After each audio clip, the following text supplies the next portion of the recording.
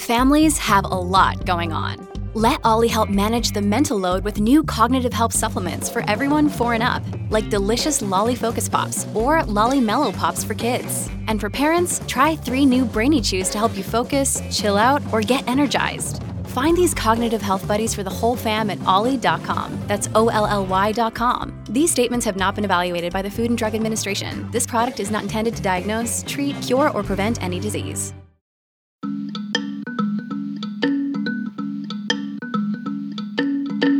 If Native Americans are just a racial group and we're not members of sovereign indigenous nations, what racial group in the United States has its own police force, its own court system, its own elections, its own land, its own water rights, its own environmental regulations? Preserving the integrity of tribes as self-governing, sovereign entities and ensuring that tribes could survive both culturally and politically. Let's just throw every single possible constitutional challenge that they can think of against the statute.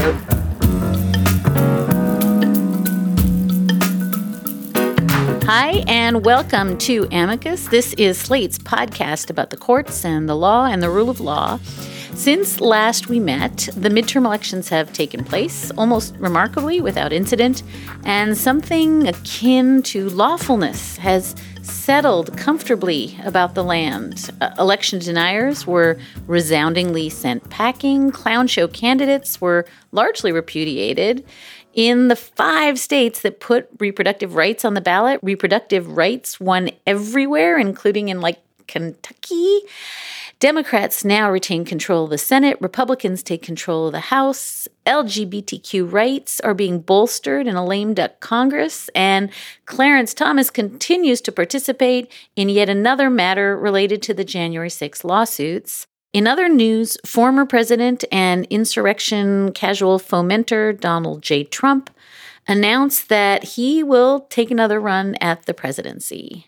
Later on in the show, Slate Plus members will get to check in with Mark Joseph Stern to talk about the Georgia abortion ban and Biden's judicial appointments. Slate Plus members get access to bonus segments like my chat with Mark, ad-free versions of all of Slate's podcasts, and they never ever hit a paywall on Slate.com.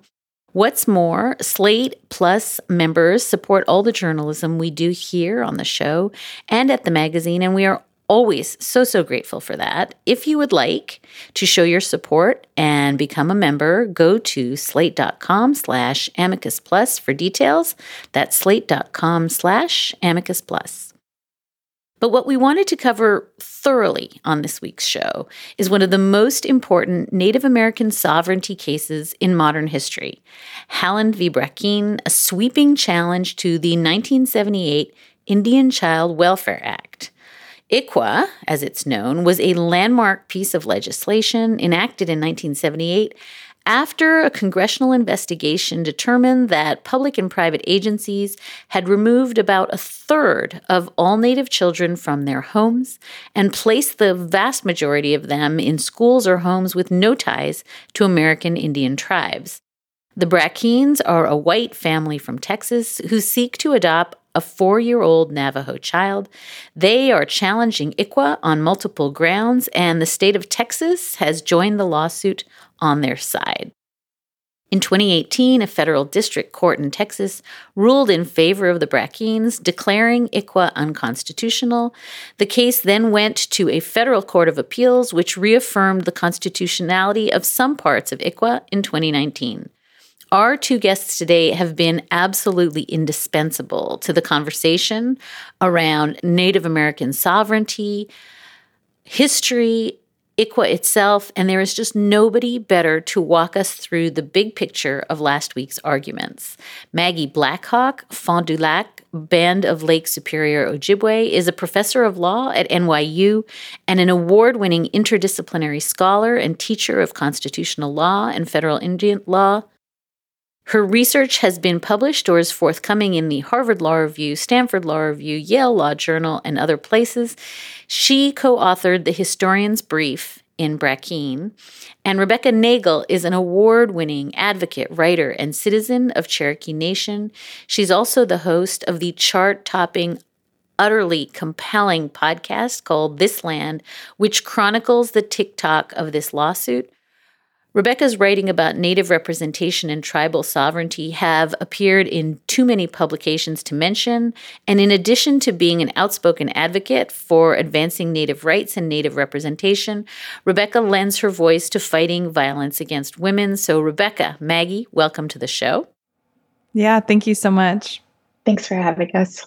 And Maggie, even before we start, I just want to do one piece of nomenclature clarification around word choice here. Because lawyers and oral advocates use the words Indian and they use the words Native American.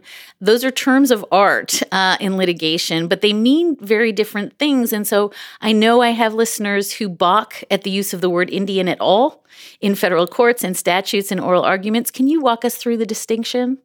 Sure. Obviously, with any word in the world, it has an organic life that's beyond the flattened discussion I'm going to offer here. But to give you the brief lesson I give my federal Indian law students on the first day of class. So Native American is the term for a group of people. And it's most often the term that the group of people use to refer to themselves and other people. And Indian is, in a narrow sense, a legal term, like the term slave, that has a certain history, but also a legal connotation under federal and often state law within the United States. It's referenced in the Constitution. And what it is that it creates a legal status around a group of people who were, before the founding, seen as outside the polity of the United States because they swore allegiance to other sovereigns, indigenous sovereigns, Native nations that the United States recognized at the time. And so moving forward, past the founding onward, Indian continues to be the status and term of art that's used within federal Indian law. Title 25 of the U.S. Code is titled Indians. And again, it's a legal status that the Supreme Court has held is a political designation rather than a racial category. And Maggie, I think there's one other issue with the way this case gets framed in the media and popular parlance that you wanted to speak to as well. And this is a legal quirk that most people kind of stumble over, but Native American rights really aren't at stake. There are no rights in the Constitution for Native people, quite the opposite. So you have like treaties, for example, and the statute. Native American rights aren't on the line. If you understand this as sovereignty, it makes so much more sense. But because we lump all minorities into rights claims, we don't understand the framework for it. But the court's similarly confused. So I just say that to people out of a little bit of a please. This isn't about, there are no rights. And Rebecca, I'm going to ask you to do a big lift here. I'm going to ask you to set the sort of factual table for listeners who don't know the history of this litigation, who the characters are. And I know none of us know this as intimately as you do. So we have 4 consolidated cases. There's lots of players. Do you mind just walking us through who the characters are here and what the sort of various interests are? This is a pretty complicated case history. We have state and federal litigation, and just kind of give us a sense of how this particular suit came to be argued at the U.S. Supreme Court last week. Why RJ, who is the 4-year-old Navajo child nominally at the center of this litigation, is really standing in for quite a lot of other interests and issues? Yeah, so that is a big question. I'll just start at the beginning of this case. One important distinction is that YRJ is actually legally not part of the lawsuit. She was actually born after the lawsuit was filed and amended. But in 2015, the Brackeens, who you mentioned at top, decided that they wanted to adopt. They felt a Christian calling to adopt, and they decided that rather than going through a traditional form of adoption, they would use foster care. Their first foster placement did not go well, and after 5 months, they actually asked CPS to take the child back. CPS approached them about half a year later with a Cherokee and Navajo baby that they agreed to foster with the explicit understanding that they would not be able to adopt the child because of the Indian Child Welfare Act. But they agreed to the placement because, as Jennifer talked about on her blog, she thought it would be a good opportunity to get her feet wet again and get back into foster fostering after a difficult first placement to have an easy baby.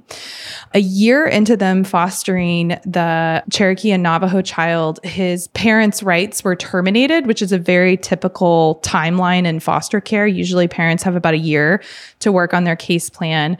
About a month after his parents' rights were terminated, Navajo Nation found a Navajo home that wanted to adopt the baby. And then a lot happened really quickly.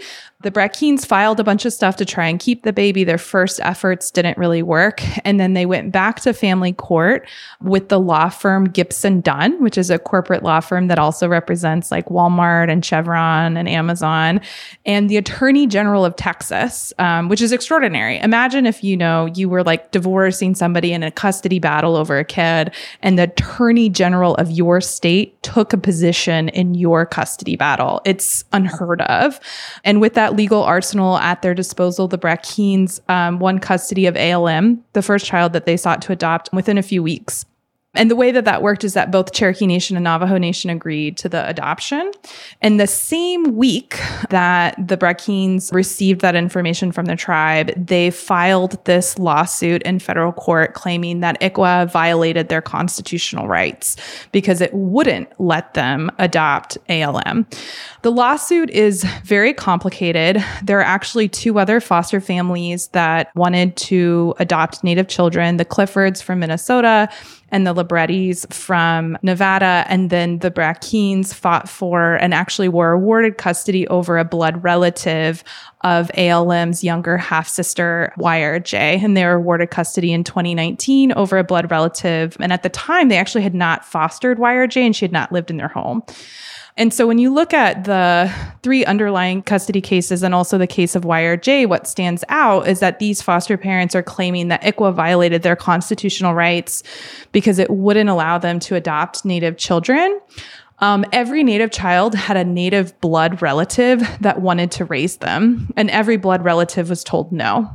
Whether it was from a family court judge, a social worker, they had to fight the actual foster parents in court. They all faced hurdles, and only one Native grandmother was able to adopt her grandbaby, and it took her 6 years of fighting.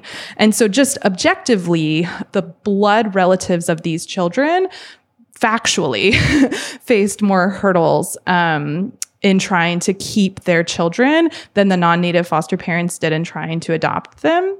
But the non-Native foster parents are the parties in the Supreme Court saying that ICWA violated their constitutional rights. There's also states joined the lawsuit. So, and one thing that's important to note is it did start off as 3 states, but now that it's at the Supreme Court, it's just Texas. So Texas joined the Brackens. When they filed, they asked other states to join on. They had a pretty lackluster response. And so Indiana and Louisiana joined. Those 2 states actually dropped out at the Supreme Court level. So the lawsuit is Texas and these 3 sets of foster parents and the birth mother of baby O suing the federal government. And then defending ICWA is the U.S. federal government and 4 tribes that intervened in the case pretty early on to make sure that tribal interests were represented in the important litigation. You're amazing. Thank you. And I wonder if maybe Maggie can clarify. One thing that's worth saying is this is a facial challenge to ICWA, but we don't have like a finding below. We don't have a trial record. The state court case is going to trial. And then Maggie, just beyond that, after you've clarified that for us, the doctrine here is just a thicket. We've got state law, federal law, tribal sovereignty, and then there's this is ostensibly a family law case, which invokes, complicated questions about the best interest of the child. But then we have plaintiffs raising claims about race discrimination under the 14th Amendment and commandeering under the 10th Amendment. And this is all, there's so much going on here in what Rebecca just described as essentially a family law case. So I wonder if you can just, again, as best as you can, try to just pull apart all the strands of doctrine so we can think about what happened at the argument. Yes. And so not everything was covered at oral argument. I know we're going to get there, but I'll try and give a little bit of an abbreviated version of the challenges that have been mounted against the Indian Child Welfare Act, which as you've described, is a facial challenge. It's not an as-applied challenge. So the individual plaintiffs and the state of Texas are trying to challenge that the entire statute is unconstitutional root and branch, not just as applied to these particular foster parents, not just applied to this particular state on these facts, but that there really is no reasonable or constitutional application of the statute such that the Supreme Court should hold the entire statute as unconstitutional, or at least provisions of it, if it decides that it's not severable. It's a much higher standard than an as-applied constitutional challenge to a statute. The individual plaintiffs and the state of Texas have taken the kitchen sink approach. Let's just throw every single possible constitutional challenge that they can think of against the statute. Usually these things are thinned out more at the district court level, but they had a very amenable district court judge that didn't quite thin things out. And they even began to raise more fervently some certain constitutional arguments at the Supreme Court level that had really not been highlighted below. And so the big constitutional challenges to ICWA are equal protection. And the quirk to that is it's a Fifth Amendment because it's a federal law. It's not the 14th Amendment acting here. They can say that it's forcing the states to be able to do that. There's some space for that, but they're saying that ICWA itself is unconstitutional race discrimination. And that's with respect to certain provisions, placement preferences, as well as the fact that it applies to Indian children. And so it has two different classifications in it. One, the application to Indian children, and the other, a placement with other Indian families, which under the statute includes families that include tribal members that are enrolled in a Native nation. So that's one challenge. The next is a challenge to Congress's power to pass ICWA at all. So that's saying that it essentially, the law exceeds the power of the Congress. They specifically try and root it in the Commerce Clause power. It exceeds Congress's Article I power to pass ICWA. And they're trying to argue for limits on specifically the Commerce Clause or the Indian Commerce Clause power of the Congress, which is something that they didn't argue as fervently below and came up quite a bit at oral argument because their briefing on it, their explanations around it were a little messy and blurred with their equal protection arguments. And then the other big one is the anti-commandeering challenge. So ICWA is a rare statute within federal Indian law that tells states what to do, and specifically tells state courts what to do. The majority of federal Indian law governs the relationship between the federal government and Native nations. There are a few statutes that govern the relationship between the Native nations and state governments, but they're fewer and further between. And so the commandeering challenge is a big deal. And there was quite a bit of concern about commandeering raised specifically by Justice Barrett, and specifically with respect to a provision called the active efforts requirement of the Indian Child Welfare Act that requires state governments to do extra work around holding Native families together before they make decisions around the placement of Native children. Those challenges, because there are fewer statutes that tell state governments what to do, have less sweeping consequences. So it's the anti-commandeering challenge is seen as a more narrow challenge than the first two, the equal protection and the Article I challenge. Then there's also non-delegation challenges on top of all of that. And then, since this is a consolidated case of a cross petition that was granted, both sides won and lost below, you do have claims that the individual plaintiffs and the state plaintiffs lack standing in this case to bring certain claims. Because as you can imagine, the state of Texas doesn't clearly have a racial discrimination dog in this particular fight. Although they tried to explain that at oral argument, it was really very, very creative. We're going to pause now to hear from our sponsors. With Kizik hands-free shoes, motion sounds something like this. Kizik helps you experience the magic of motion. With over 200 patents and easy-on, easy-off technology, you'll never have to touch your shoes again. There are hundreds of styles and colors, plus a squish like nothing you've ever felt. For a limited time, get a free pair of socks with your first order at kizik.com/socks. Step into the world of power, loyalty, and luck. I'm gonna make him an offer he can't refuse. With family, cannolis, and spins mean everything. Now, you wanna get mixed up in the family business. Introducing The Godfather at ChumbaCasino.com. Test your luck in the shadowy world of The Godfather slot. Someday, I will call upon you to do a service for me. Play The Godfather now at ChumbaCasino.com. Welcome to the family. No purchase necessary. VGW Group. Void where prohibited by law. 18+. Terms and conditions apply. Let's return to my conversation with Rebecca Nagle and Maggie Blackhawk.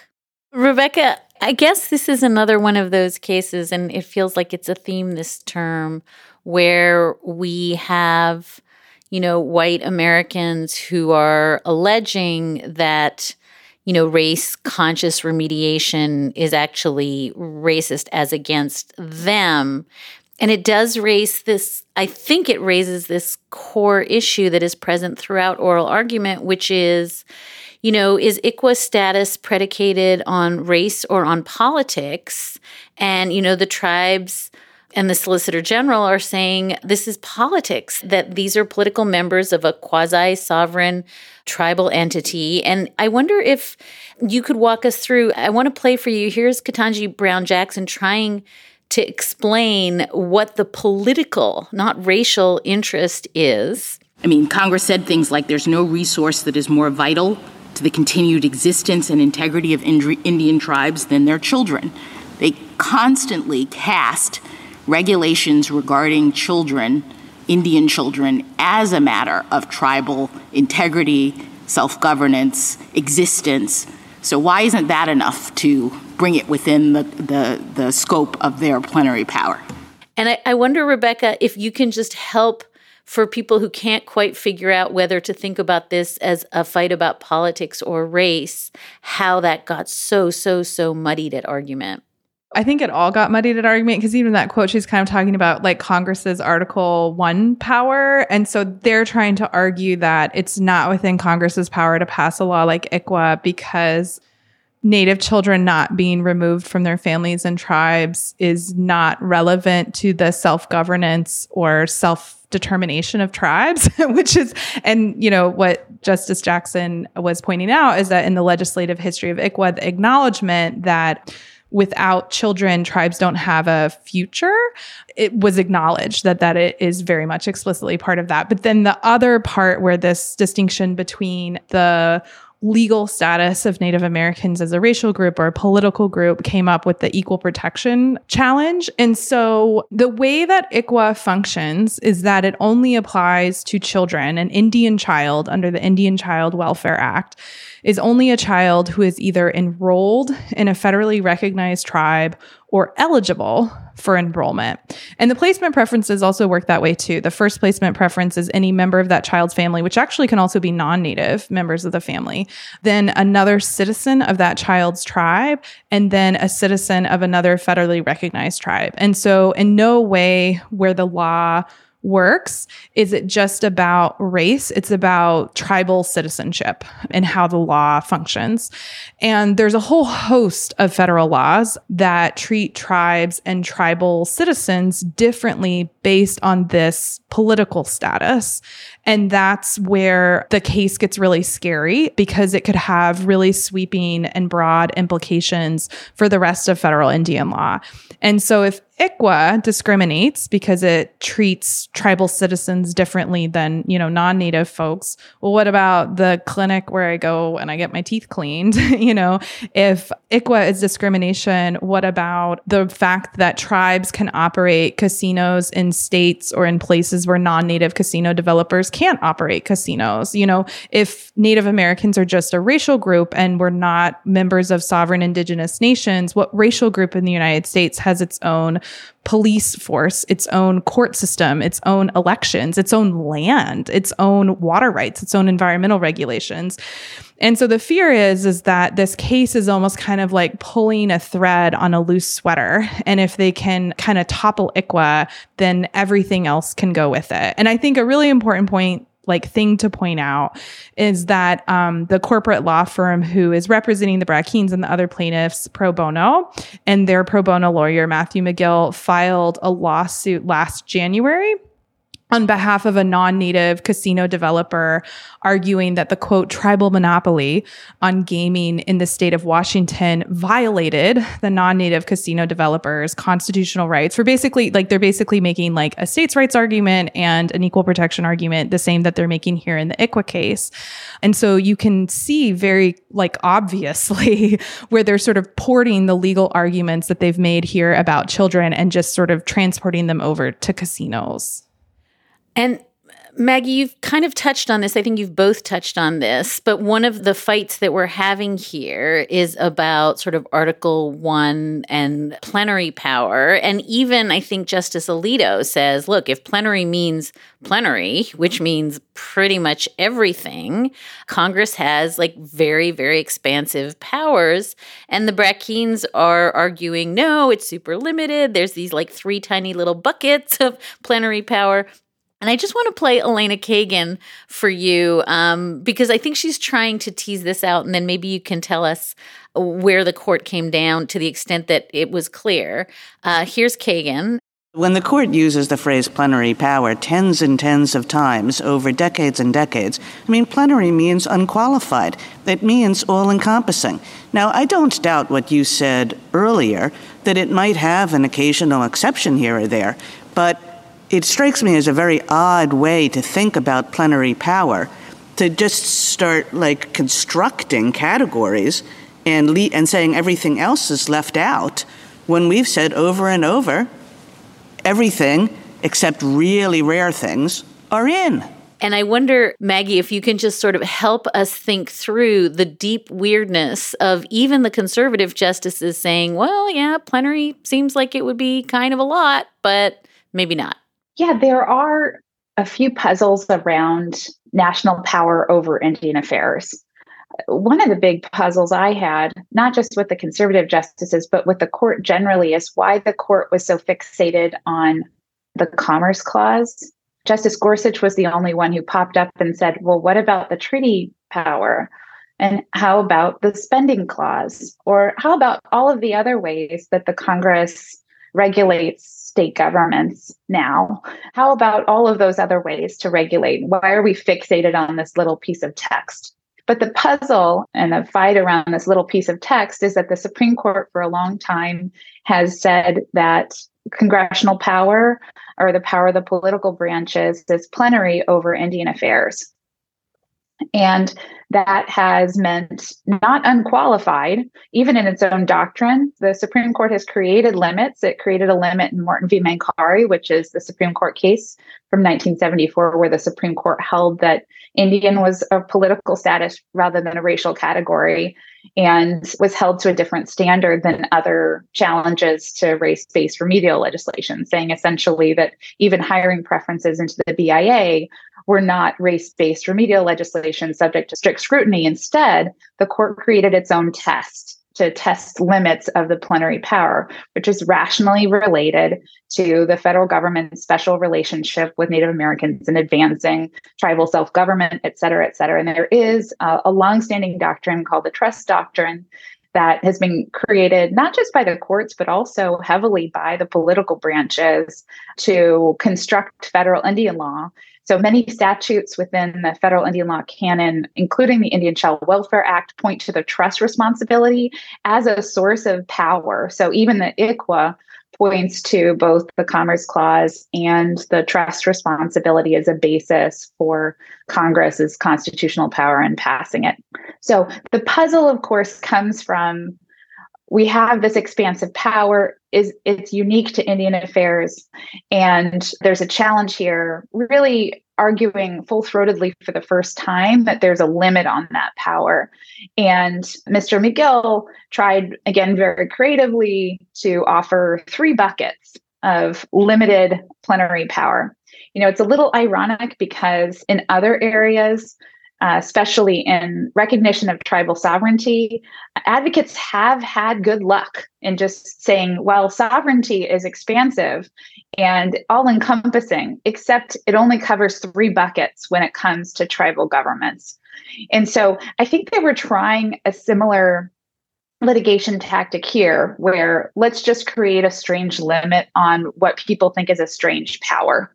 They can't find a clear basis for it in the Constitution. They can't understand it. They can't come up with a limit for it. The Supreme Court, many of the justices just don't seem to like the Indian Child Welfare Act. They don't seem to like legislation that burdens essentially white people more than non-white people. And so they're going to want to find a limit. So they tried to offer it. There are some really interesting complexities, of course, around the plenary power doctrine. You see it in other areas, and you saw those come up at oral argument. So Congress has plenary power in foreign affairs. It has plenary power in immigration. It has plenary power over the territories. It has plenary power over Indian affairs. And not all of those constitutional bases are clear.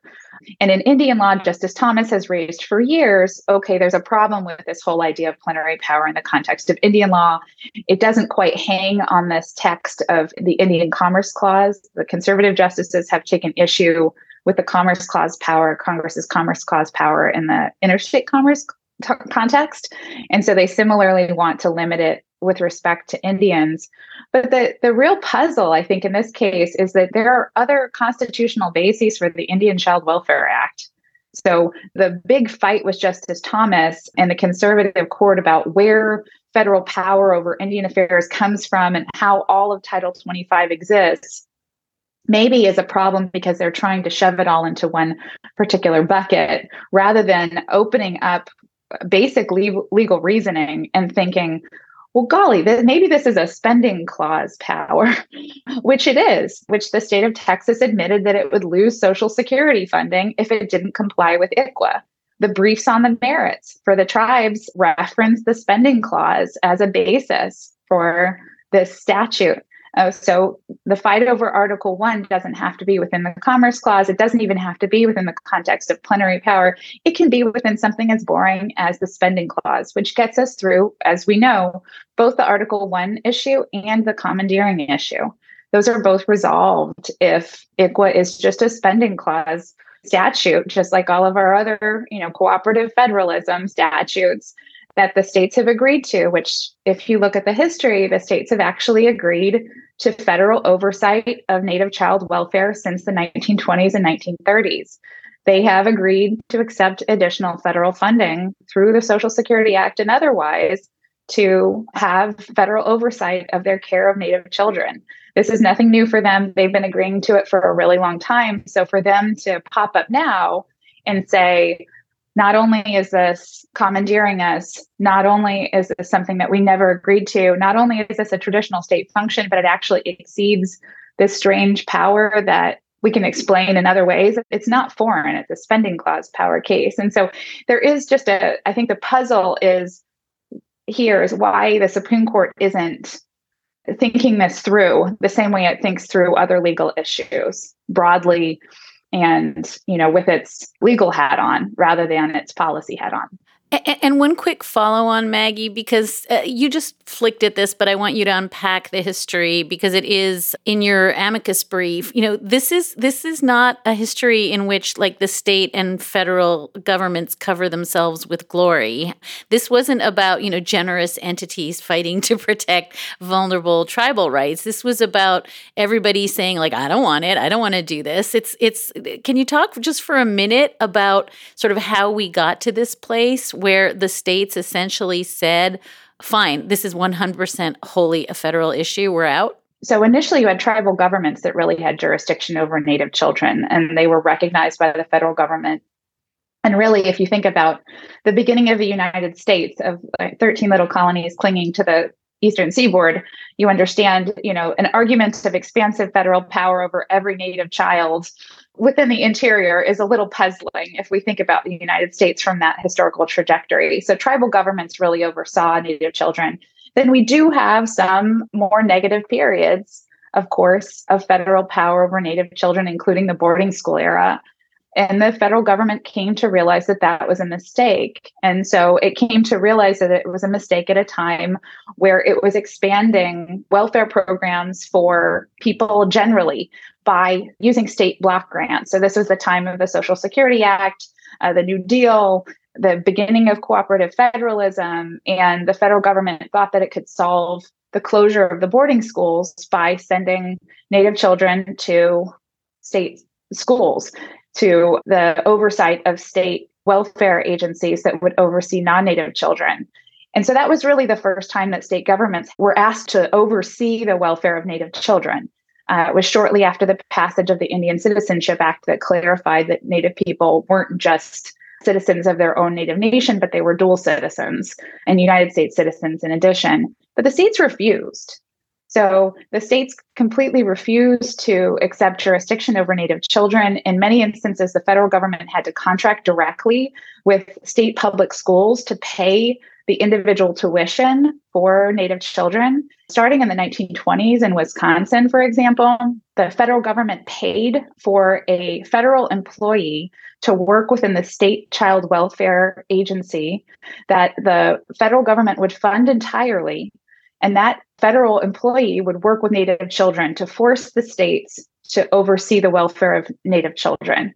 And so they had a joint employee that the federal government could come in and see records from the state of Wisconsin, those contracts with the state of Wisconsin over that employee, as well as other federal funds that went to that state, had specific removal standards that required the state to preference the particularities of Native culture and Native communities and to hold Native families together. They had echoes in them of the language from ICWA. You can get that direct language from our brief. But you see those contracts starting in the 1920s and 1930s with many states and moving into this period where the state governments, once they finally said, okay, with full funding from the federal government, that's the only way that we will do this, with 90 to 100% funding from the federal government, including occasionally federal employees sitting at the desks of state agents doing the job of state agents over Native children. They grudgingly accepted jurisdiction. And once they did, they really chose the sort of least cost outcome. They were protecting their bottom lines the whole time because they were getting money to just pay for that one child, oversight of that one child. And they refused to bring the whole family of Native people into their welfare programs, which would include disability, old age, other versions, unemployment, other versions of state support. They saw it as, okay, well, we're getting money for this one child. Let's take that one child and place that one child into a middle-class home because it's cheaper. And so you had a mixture of this puzzle around the political status of Native people who were not clearly citizens before the 1920s and were litigating their ability to vote in state elections, were litigating their state citizenship status into the 1940s, 50s, and 60s up until the passage of the Voting Rights Act, which really helped not only voting rights in the South, but also voting rights for Native people in the West. But you had this confluence of concerns over jurisdiction and concerns over funding, where states did not see Native people and Native children as part of their polities. They couldn't tax in their minds Native lands. They saw their jurisdiction over Indian country as limited. And so they saw the special relationship between Native people and the federal government as something that was preclusive of their requirement to oversee the welfare of Native children. Once they took that burden on, in 2 decades, they removed 25 to 35% of Native children from their homes, their families, their parents, their communities, all because it was dramatically cheaper. And you can imagine coming out of the Great Depression, you have this wonderful post-World War II era where everyone is floating on federal and state welfare funds of different kinds, except for Native people, right, who were left out of this entire conversation by state governments. And so, of course, you had entrenched poverty in those communities. You're going to see state governments running over them and finding ways to take Native children and put them into the cheapest homes that they could put them into that the federal government would pay for. But to see this as a state problem, to see this as a state traditional function, I think is problematic. But also to see it as an area where the federal government didn't want to care for Native children is also problematic as well. Because throughout those periods from the 1920s to the 1970s and the passage of ICWA, the federal government was at times literally contracting with foster care families in the states, trying to force someone to take care of Native children because it had said, well, we did a bad job of this. Okay, we think maybe the state governments, this is where we normally think that the traditional care of children should go. This is where we're building and funding federal infrastructure and block grants to try and get the infrastructure to care for children and child welfare across the United States. It really started in the 1930s, 40s, and 50s for the first time.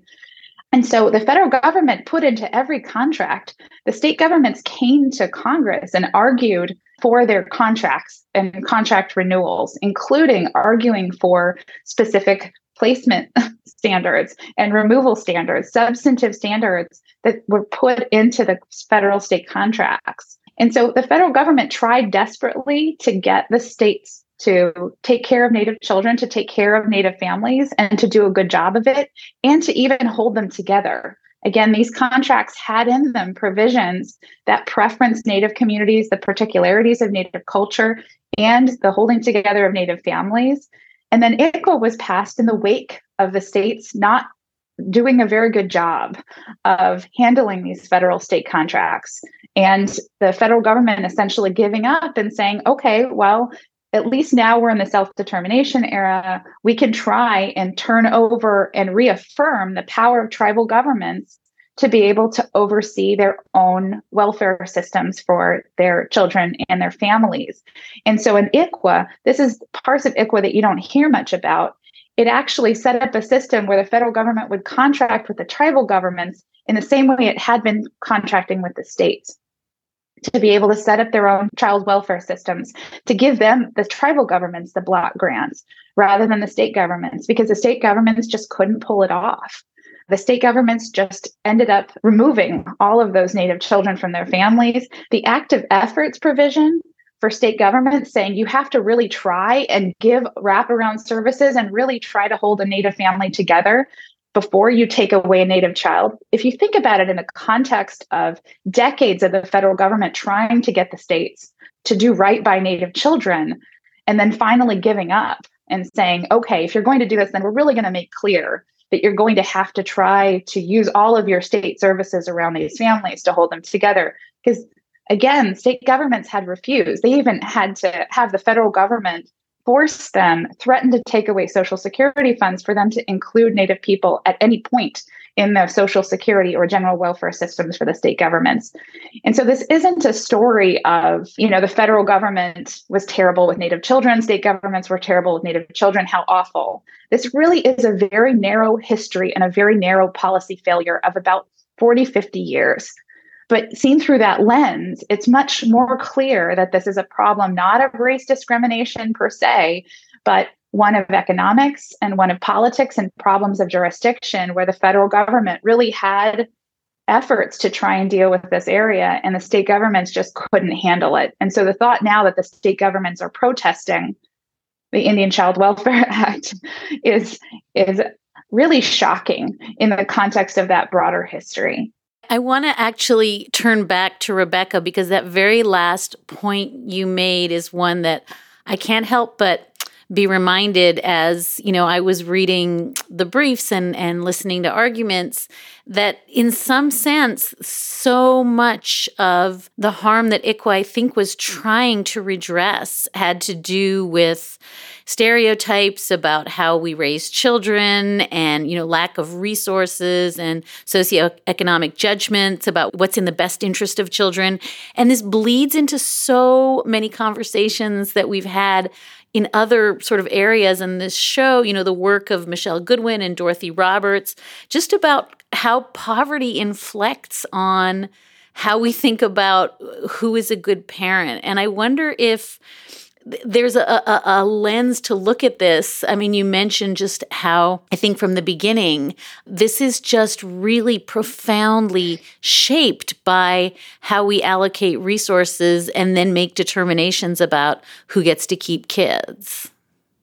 Yeah, absolutely. I mean, I think that when you dig into the details of what happened in the underlying custody case, they tell a story not of how ICWA harms Native children or treats non-Native foster parents unfairly, but it tells a story of like why ICWA is still needed today. I could give like 50 examples, but I'll just give one. But there's so many examples like this. So more than one extended family member was told by a social worker that they couldn't foster their relative because they had a nonviolent criminal record. And in my research, I found out that one of the plaintiffs, Nick Libretti, served a 30-day prison sentence for DUI in 2009. And that's the same year, according to his federal declaration, that he was licensed to be a foster parent. And rather than him losing his license for that prison time, he went on to adopt 3 children from foster care. And like I said, I could give 50 more examples like that, but I think that there's still a lot of bias in the system against Native families, and especially Native families who are poor. And that's why I think that ICWA is definitely still needed. Let's take a quick break. We'll be right back. Hi, this is Dahlia Lithwick, host of Slate's legal podcast, Amicus. If you're listening to this show, you might be interested in Amicus's live show that we're hosting in Washington, D.C. on Tuesday, May the 14th. My colleague, Mark Joseph Stern, and I will be talking to some amazing guests, including Sherrilyn Ifill and a sitting state Supreme Court justice, all about how originalism, a relatively recently invented way of interpreting the Constitution, has taken over the Supreme Court and radically reshaped the law. It's been doctrinal rocket fuel for the conservative legal movement and facilitated the rolling back of abortion rights, the expansion of gun rights, and the obliteration of the separation of church and state. And as another wildly consequential Supreme Court term careers to its end, the court's originalists are on a tear. But there's something you can do about it, and we hope you'll join us in D.C. on May 14th to explore the possible pathways out of the current situation. Go to slate.com/Amicus Live for tickets. And we're back now with Maggie Blackhawk and Rebecca Nagle. I want to play for you Justice Gorsuch, and we can talk in a minute about Justice Gorsuch because it's just the enduring mystery that he turns out to be just the, coming in hot firebrand. He is really, really all in for ICWA. But I want to play for you him saying exactly the thing that Rebecca said at the top of the show, which is if we take the tack that Texas is offering and that the Brackeens are offering, everything else comes down. This new rule would I think, take a huge bite out of Title 25 of the U.S. Code, which regulates the federal government's relationship with tribal members. There are health care provisions that Congress promises to Native Americans off reservation. That doesn't seem to fall in any of your buckets. Congress has permitted tribes to exercise power over environmental regulations that have indirect effects off reservation. That would seem to go too. We have laws that promise Native Americans access to sacred sites off reservation and religious liberties off reservation. That would seem to go. And I'm not even sure maybe the liquor sale, those old precedents, but maybe that's commerce, I don't know. But there'd be a lot that would be bitten out of Title 25. We'd be busy for the next many years striking things down. And I wonder, Rebecca, it seemed as though the argument was, no, this is limited to ICWA. But is it possible to limit this to ICWA? Well, that was the question that they couldn't answer, so they try to limit it to ICWA because they were like, oh, well, it's just family law. And then, there's like laws about kidnapping and the parental rights of people who are in the military, And so then they try to say, oh, well, it's just because this is happening off tribal land. And so the Congress can regulate things if it's on the reservation, or they try to say, I think they try to bring up the third placement preference too. It was confused. And I think that what is great about Gorsuch's quote is that he was really pushing back about that, but in a very specific way in that moment, in that they were trying to weasel their way out of the broader implications. And even with the ways that they were trying to argue that ICWA was specific, he was like, well, Native people get healthcare off the reservation, like it's not. And that's why I think it's really valuable to have people on the bench who are knowledgeable about how these things work. There were a lot of moments where it was very clear that the justices didn't understand ICWA and also didn't understand aspects of federal Indian law. And so it's really different. When Baby Girl went to the Supreme Court, I think the tenor of the oral arguments was very different than what it was last week. I think a lot of people are like, wow, Gorsuch, like, wow, he's such a champion. And really, like, all the man is doing is following the law as is written. He's a textualist where, like, the text, when it comes to the rights of indigenous nations, he still reads it like it says. And a lot of other textualists are like, oh, well, that was so long ago, or it'd be really inconvenient for other people today. So, this treaty can't possibly mean what it says. And it's like, well, actually, yes, that's exactly what it means. And so I think that, again, like, it feels radical because so often the federal judiciary just makes up its own rules or really departs from the written law. But, what Gorsuch is doing, and, what like Sotomayor and Jackson and Kagan are also doing in oral arguments, like, isn't radical. They're literally just talking about the law as it is written. I just wanted to make something clear, because I think for legal folks, I think something is getting lost in this discussion, which is the fact that the power over Indian affairs is plenary, but that power is held by the political branches. And so not only is Gorsuch leaning into his concern about rule of law principles, he's also leaning into his respect for the separation of power in the Constitution between the court and the Congress. So when Gorsuch, for example, reads treaties like he did in McGirt, he understands that having the court unilaterally abrogate a treaty because it doesn't like the treaty provision is just not really a very good constitutional principle. That's not a good separation of power. Normally, when we're thinking about foreign affairs, the treaty power, all of that is within the political branches, and it's there for a reason, because of electoral accountability. We don't want 9 people deciding all of our foreign affairs power and what our treaties say, and deciding questions of war and violence and other forms of state militarism. That's just not the right branch for that power to be rested in. And so when you see Gorsuch being passionate in these areas, it's not just rule of law principles, it's also the fact that he's looking to the branch that's supposed to be doing this work. And you see quotes from him also saying, we'll take these policy arguments across the street. You heard it from Justice Jackson. This is Congress's power. So Congress decides that this is a political category rather than a racial designation. Congress decides that this is a rational relationship, and we can come in and do this basic review that we do in the context of the exercise of the plenary power over Indian affairs, but we don't do the more intensive scrutiny of whether or not this is violative of our race doctrine under strict scrutiny. Instead, we're much more deferential to the political branches, like we are in questions of foreign affairs, of questions of military right, questions that we see a more deferential court on. And so I think not only are you getting all the emotions out of Gorsuch because it's generating rule of law principle problems, but it's also big constitutional problems that I think baffle me as to why the other conservative justices don't similarly take a stand on those problems. I think you just stole my thunder, Maggie, because the last... I'm so sorry. No, in the best possible way.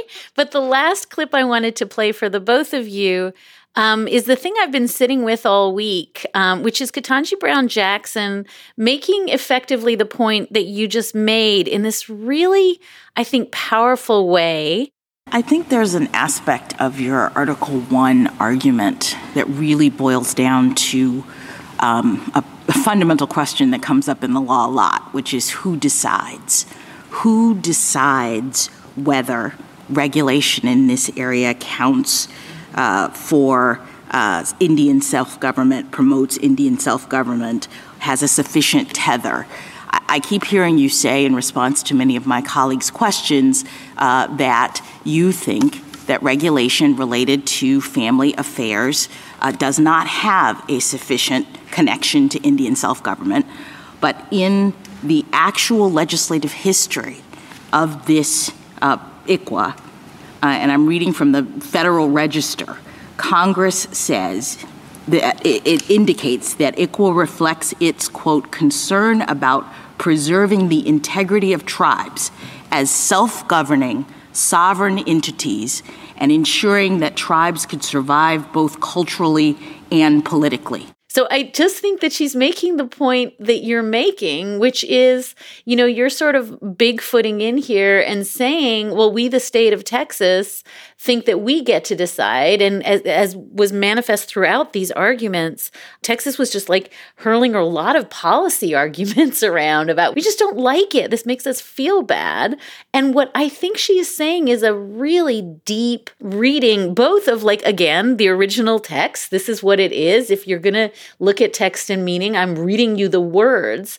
But she's also, I think, making a really deep comment about power and who has the power to decide. And I wonder if, I mean, maybe you can go first, Rebecca, but it does seem to me that there's nobody in some sense better situated than this brand new Justice Jackson to remind us of that fact. Yeah, there was another exchange that I thought was really telling where basically the Texas Solicitor General with Kagan was like, yes, well, it's just atmosphere in the brief when he was talking about the things about ICWA that they don't like. And she got him to admit that it was atmosphere. But yeah, absolutely. I mean, I think, and Maggie can speak to this much more eloquently than I can, but I think it's very ironic that this argument that Congress doesn't have this authority is coming now after Native folks have built enough political power in this country that congressional policy has started to really serve the interests of tribes. And, you know, while it's not perfect, since the 70s, we've had a lot of really important legislative wins, you know, and when there was congressional policy that harmed tribes, there wasn't the same constitutional challenge. And so, yeah, I just think there's a deep, deep irony in that being made now. And I think that for a lot of Americans who aren't familiar with ICWA or who aren't familiar with federal Indian law, you know, maybe it can be a question in their minds about like how this case impacts them or how it affects them. But people are talking about the case, but it's probably not going to be, you know, one of those big blockbuster cases of this session. But I really think it should be. And I think the case is a real test for the Supreme Court and a real test for our democracy, frankly. And I think, you know, it's bringing up these big questions around what is the role of the court and how wedded is the court to precedent, to respecting the separation of powers, you know, even to kind of the technical rules of civil procedure and whether or not, like, you know, the plaintiffs have standing to make the arguments that they're making. You know, there's so much about this lawsuit that from just a really kind of strict reading of the law is really wonky and doesn't make sense. And so will the justices kind of stick to that role, or are they going to kind of branch out into something more political, more atmosphere, you know? And so I think that for folks who are concerned about the integrity of the court, concerned about the court being more about politics than the law, who are concerned about what that means for all of our rights and for all of our democracy, I think that this is a case that people need to be paying attention to.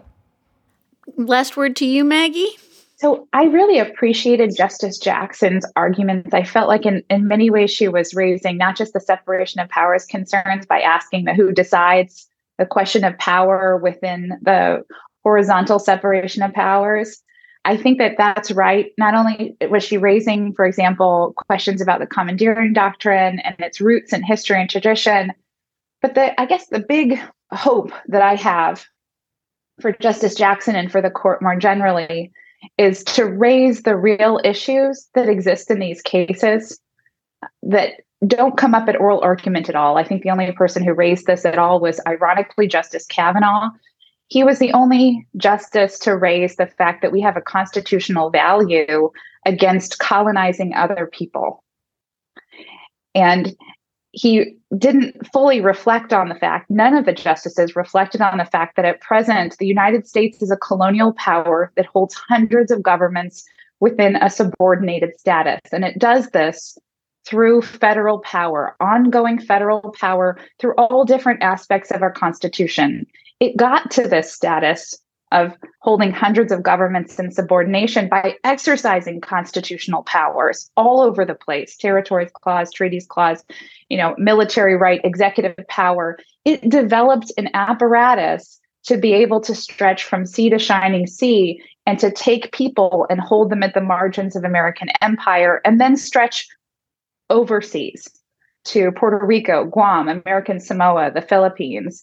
Yet we don't actually have conversations in any of these cases about American colonialism and the constitutional values at stake in that effort. And so when I see the justices struggle around questions of who decides, I think it should be a broader question of who decides, not just between the branches of the federal government, but also between the governments that are now held in a subordinated status, where you see Native nations, you see the government of Puerto Rico, you see these other sovereign polities actually within the measure and balance and conversation of who gets to decide in these cases. It's not just Congress, let's just throw it to Congress, but how about we actually reflect on the fact that we don't have consent by the governed for many, many, many nations that are now held by the United States in a semi-sovereign, semi-recognized, semi-enclave state status. My hope would be that Justice Jackson and others would really start to tackle with the question of who decides as a constitutional matter, would really start to engage not just with the power of the Congress over Indian affairs through its Article I Commerce Clause power, but to think about the problem of American colonialism as something that we need to have the constitutional power to remedy, to mitigate. And I think that would have answered all of the questions that were asked about the limits and reach and sources of the federal power over Indian affairs in this context. And it would take away much of the sort of fictional debate that we're having around the inability of Congress to be able to remedy the taking of children, where we actually have to fight over the federal government being a better actor than the states in this context, only because we're trying to argue for continuous federal power, when instead we should be talking about tribal governments, we should be talking about colonialism, we should be talking about, frankly, the context of genocide and how nation states often take the children of other nation states to be able to deprive that other nation state of sovereignty. But we don't have those conversations, and we don't have them before the court because we're not actually talking about the primary issues and constitutional values at stake in these cases. Maggie Blackhawk is professor of law at NYU and an award-winning interdisciplinary scholar and teacher of constitutional law, federal Indian law, and legislation. She co-authored The Historian's Brief in Brackeen. Rebecca Nagel is an award-winning advocate, writer, and citizen of Cherokee Nation. She is also host of the extraordinary podcast, This Land, which I commend to every single one of you. Maggie, Rebecca, thank you so, so much. I learned more in the last hour than I have learned embarrassingly in my entire legal career. Thank you. Thanks so much. And that is a wrap for this episode of Amicus. Thank you so much for listening in, and thank you so much for your letters and your questions. You can always keep in touch at amicus@slate.com, or you can find us at facebook.com/Amicus Podcast. Today's show was produced by Sarah Birmingham. Alicia Montgomery is Vice President of Audio, and Ben Richmond is Senior Director of Operations for Podcasts at Slate. We'll be back with another episode of Amicus in 2 short weeks, and until then, take good care.